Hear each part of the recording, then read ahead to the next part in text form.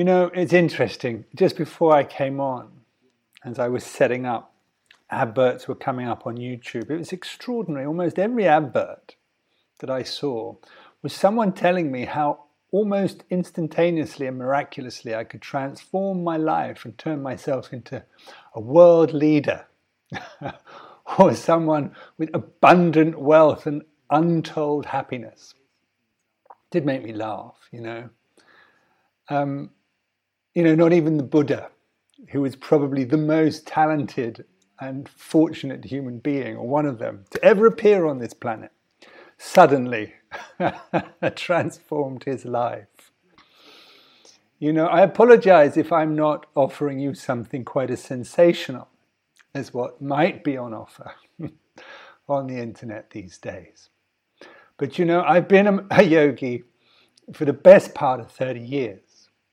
And I've worked hard at it. And I can tell you, my friends, you get out what you put in.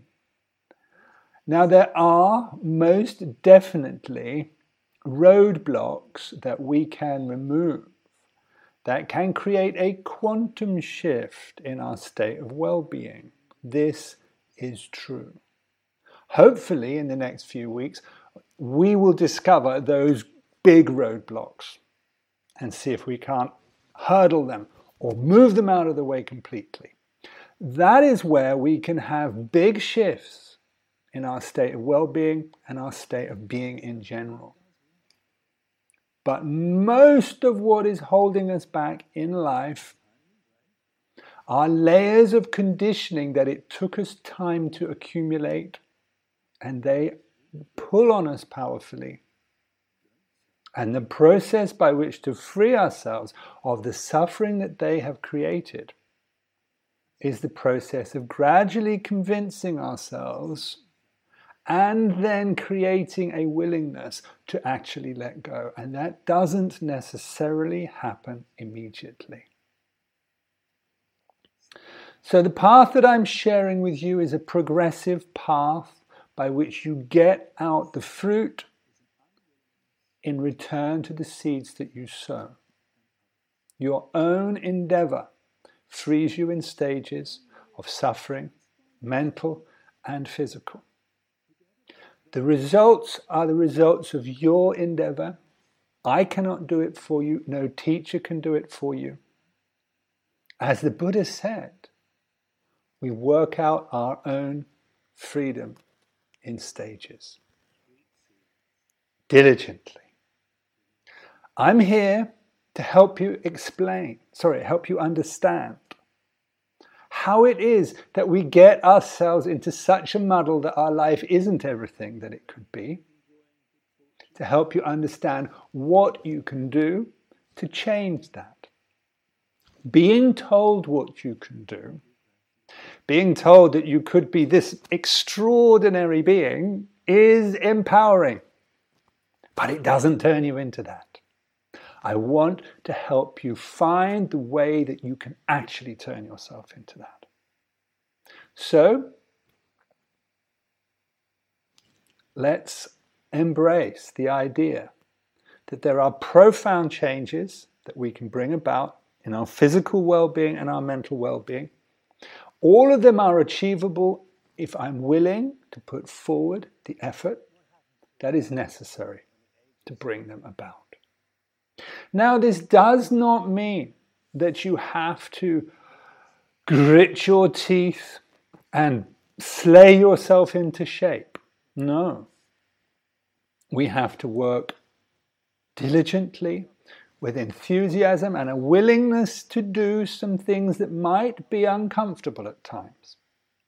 But we have to work gently and consistently and patiently in such a way that deep and lasting changes come about. And this is what I want to help you do.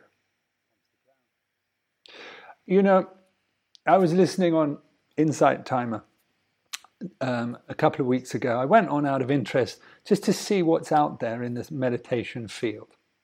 There are no end of meditations that will tell you to meditate through your body, scanning your body. Not one of them that I heard gave a single instruction on how to refine the quality of that mind that paid attention to the body. The healing mechanism is the quality of the mind that pays attention, not the fact that you are trying to relax in your left brain or in your right brain or in your throat or in your heart or trying to feel there. There are a tremendous number of conditioning factors that govern the quality of the mind that we apply to our experience. It is the quality of not just the conscious but the unconscious mind that we bring to bear upon our experience that determines what we take from that experience. That can be an impulse that creates discomfort or even pain, or an impulse that creates ease and even physical pleasure, even bliss within us. It can be an impulse that creates mental affliction, or it can be an impulse that creates a sense of ease, joy, and happiness. Simply to meditate within your body alone is not going to profoundly change a lifetime of accumulative tendencies. The work we have to do is to dig out at the root those deep impulses that mean we do not get everything out of our experience, that might mean that we are adding something to our experience that turns it into suffering when it doesn't need to be. Most of our suffering is mental affliction. It is not physical pain. Occasionally we experience physical pain. Even within physical pain, most of the suffering associated with physical pain is the mental affliction of our inability to bear or accept. So we can do tremendous things to change the ease that we experience within the body, the quality of our physical experience. There may be physical discomfort we cannot avoid, but we can remove the mental affliction associated with it so that the only hardship we have to bear at a physical level is the discomfort of things that we cannot change. But mental affliction can be ended completely by changing the way we habitually engage in our experience. So I could start this morning, right now. I could get you to relax. I could show you how to breathe nicely. And I could show you how to meditate through your body so that in this moment you might experience some ease or an uplift in your state of being. But when you get up off your cushion and you stop your meditation or you stop doing your breathing practice, all those unconscious tendencies that you've accumulated through your life remain intact, and off you go, applying them to your daily experience again. Until we find ourselves in a muddle once more and have to come back to the cushion to put ourselves back together again. And we do our breath work, and we meditate through the body, and we lie down, and we relax, or we do our nidra practice, or whatever it is that just washes away momentarily the cumulative tension or affliction that we might be carrying, only to go and acquire it again. So of course we're not practicing all day long every day. We want to be able to get on with our life in our ordinary moments and make sure that in those moments we aren't afflicting ourselves or accumulating things that are going to produce future affliction. Only 10% of your experience is going on in your conscious field of perception. Most of it is unknown to you. It is in your unconscious. we are reacting to things with aversion, with craving, with anxiety, worry, or enthusiasm. We are unconsciously reacting in ways we do not recognize, even if we're practicing mindfulness, in such a way that we are creating turbulence within ourselves that is accumulative and which gradually brings about a feeling of dis-ease within us. It is that habitual way of reacting to everything that goes on that adds the charge that impedes the flow of life within us, that means our body atrophies as we get older,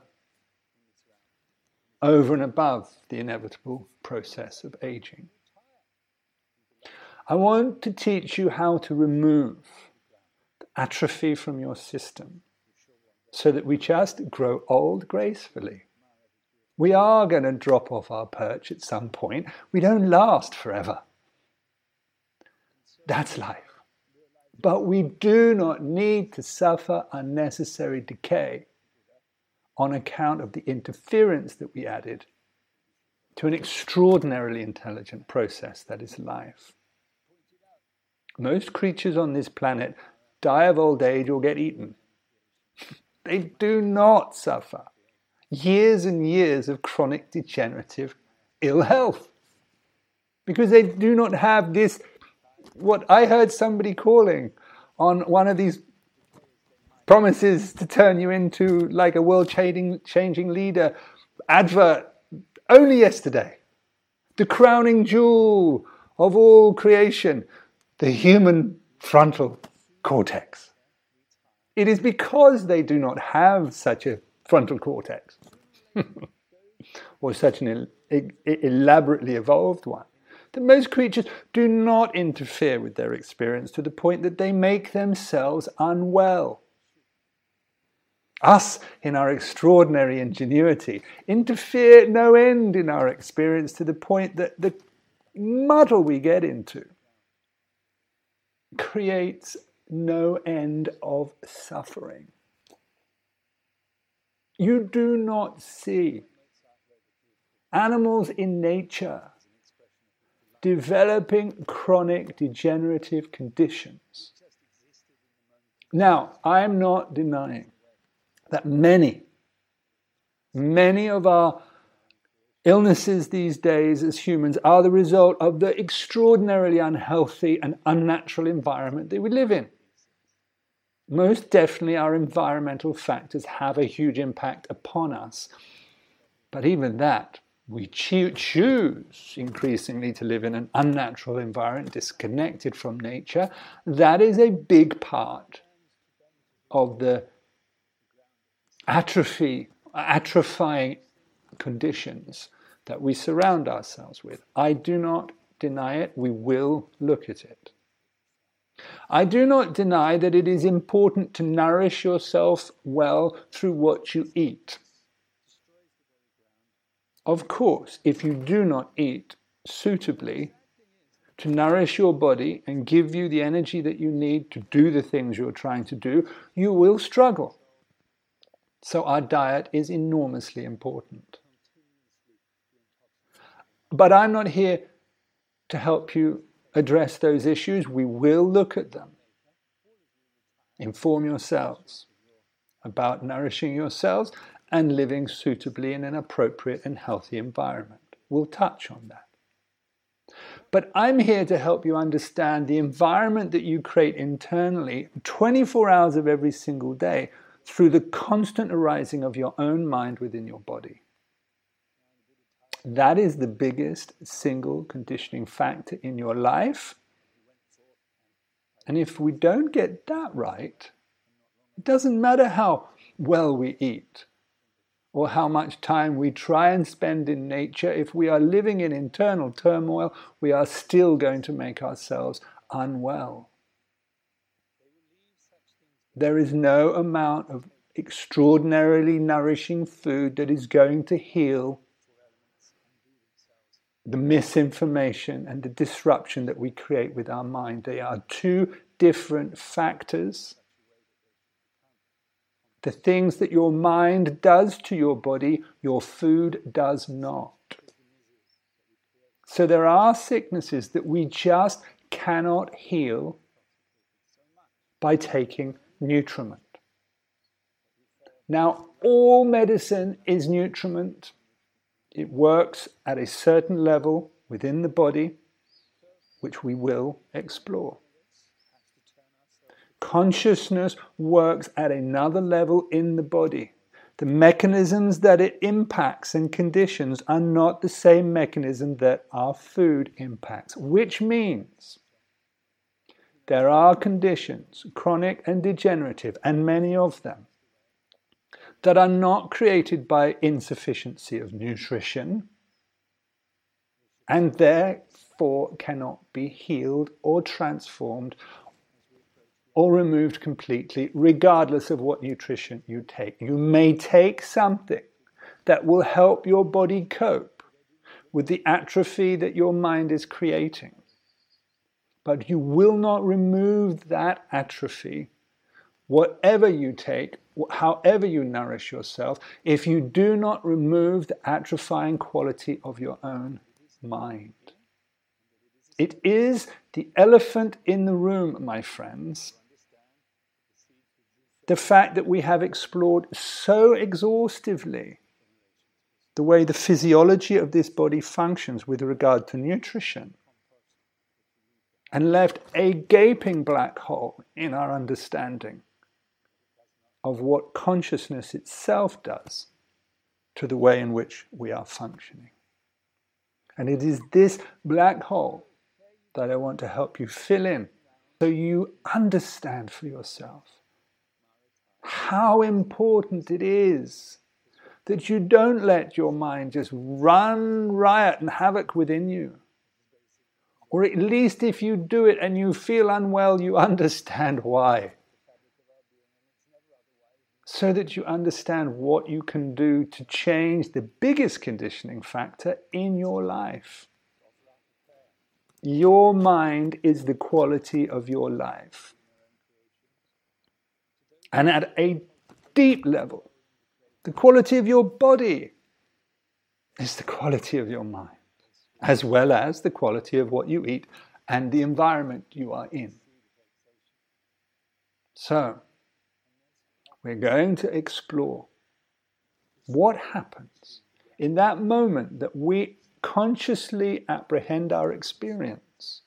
Whatever that experience is, why is it that something in that moment of being does something to me that has the capacity to make me unwell or well, to create physical affliction or ease, to create mental suffering or happiness?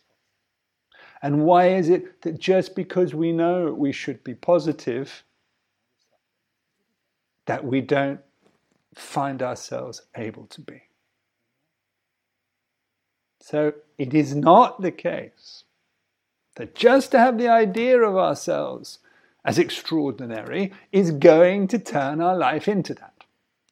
We have to walk the journey out of a lifetime of conditioning and free ourselves from it. That tail end that most human beings have to anticipate of a decay in health as well as aging, which is extending. It's not now expected that just maybe the last year or two of our life we experience ill health. It's expected now that at least 10 years on average, a human being experiences ill health at the end of their life. That is an extraordinary thing. And it is the result of what we have added over a lifetime as impedance in our system that stops us functioning properly. Now, many of you over the winter will have followed my internal alchemy program. That is an extremely important aspect of our well-being practice. What we're now going to go on and do is look at how our conscious conditioning or unconscious conditioning is limiting, holding back our capacity to express ourselves fully as this extraordinary being that we are. So, the healing mechanism, the healing process that I want to steer you into involves, to a degree, bringing ourselves into a coherent state as we learn in internal alchemy. This is important. It's hugely important. And it involves, to a degree, largely, what I teach you when I teach you Vipassana, which is the process of purifying or transforming and letting go the negative habit patterns of the mind, our conditioning. And it is the process of reapplying back to this body that transformed mind so that we can dig out at the root the layers of volitional karmic energy that won't get cleared just by doing internal alchemy practice. Conditioning is the result of how we have reacted to our experiences. That reaction is volition. It is volition that the Buddha calls karma. So when we talk about karma, let's absolutely get out of the way the idea that it is some force externally that is working upon me. It is the charge that I have accumulated on account of the way I've reacted in the past that is conditioning my experience now. This is the mechanism we need to understand clearly and unpick so we can free ourselves of it. It is the deepest layer of our conditioned being and the one that impacts upon us more strongly than anything else. And this is what we need to dig deep and free ourselves of to bring about the most profound healing. Are you with me? All right. Okay. So I've taught you, most of you will have done at least enough meditation with me to learn how to connect to that part of you that is already completely awake. That basic ground of your being as pure awareness has never been afflicted in the slightest. But we are not experiencing only that. We are experiencing what we added to that. That distorted its capacity to be reflected through us. It is not enough to just know that our nature is as the Buddha, fully enlightened, or complete. Because we are prone to this idea of ourself that we have become intoxicated with and its tendencies to disturb, disrupt, reject, and get in a muddle with what happens to us. So it's wonderful to know that there is this ground within us that is not afflicted. And it's a huge relief to find refuge in it and know that we can return there. But do we spend all day, our entire life, abiding in that state of consciousness? No, of course we don't. So we have to be willing to look a little bit down the rabbit hole and see what a muddle we got into whilst we have been down there. And let it go. So it's not impacting upon us to the point that we would forget what is our true nature.